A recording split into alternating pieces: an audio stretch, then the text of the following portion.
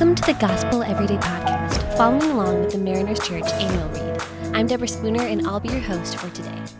This month, Andrew Murray is leading us to think through the secret of a life of faith. In today's reading, Murray guides us in a reflection on the new covenant and prayer. He starts with this verse in Jeremiah 33:3. Call to me, and I will answer you, and tell you great and unsearchable things you do not know. We all love a good redemption story. Peril, chaos, all hope is lost, and then salvation comes to swoop in and make things right, to do great and unsearchable things, as Jeremiah might say, restoring people, places, and bringing peace where there was peril. And we know that we, day by day, are in the midst of a grand redemption story of what God is doing. Jeremiah reminds us of this. Here in chapter 3, he was speaking to the people of the city and the house of the kings of Judah. They were living in tumultuous times, but Jeremiah gives us a peek into what God was actually doing, working to cleanse, forgive, and rebuild for a greater purpose, which we read in verse 9. And this city shall be to me a name of joy, a praise and a glory before all the nations of the earth, who shall hear of all the good that I do for them. They shall fear and tremble because of all the good and the prosperity I will provide for it. Out of pain, praise. Out of grief, glory.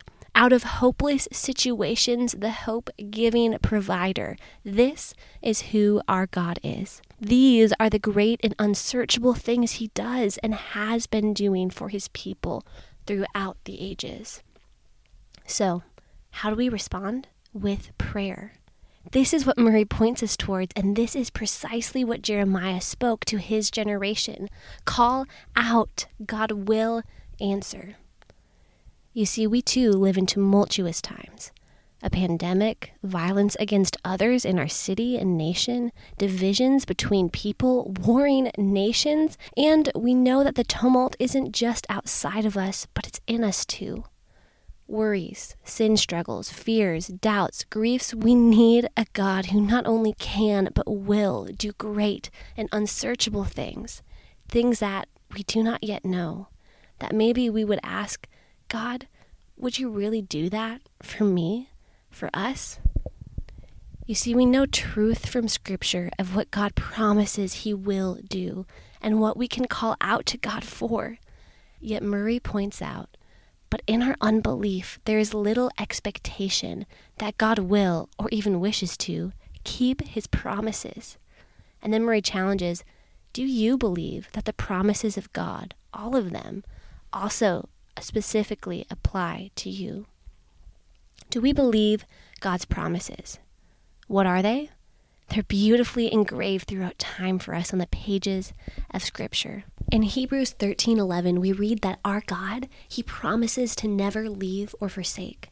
In 1 Corinthians 10:13, we are reminded that our great Heavenly Father, he promises a way out of temptation no matter what we're facing.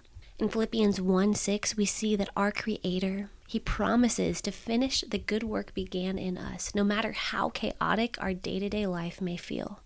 In John 10:28-29, we read that our incredible Lord promises that our salvation is secure, no matter what is happening around us. In Luke 12:40, we find that our King of Kings, he promises that he will return again to usher in such restoration.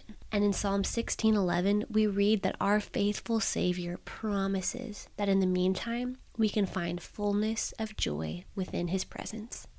In light of such promises from God, what do? We hold on to one more promise, one that leads us to call out and cry out to him. He promises to hear our prayers, as we read in 1 John 5:14-15. If we've been following the Lord for a while, we can too often move past this simple but life-changing reality. The God of the universe could be unavailable to us. He could only promise to hear the prayers of those he likes the most. He could refuse to hear any prayers at all.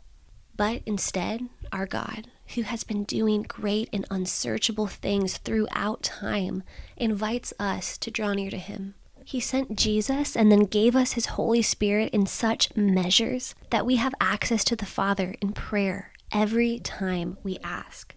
Every time. He invites us to call out to him, to call out for his promises. And as Murray writes, it is in practicing persistent prayer that your faith is strengthened.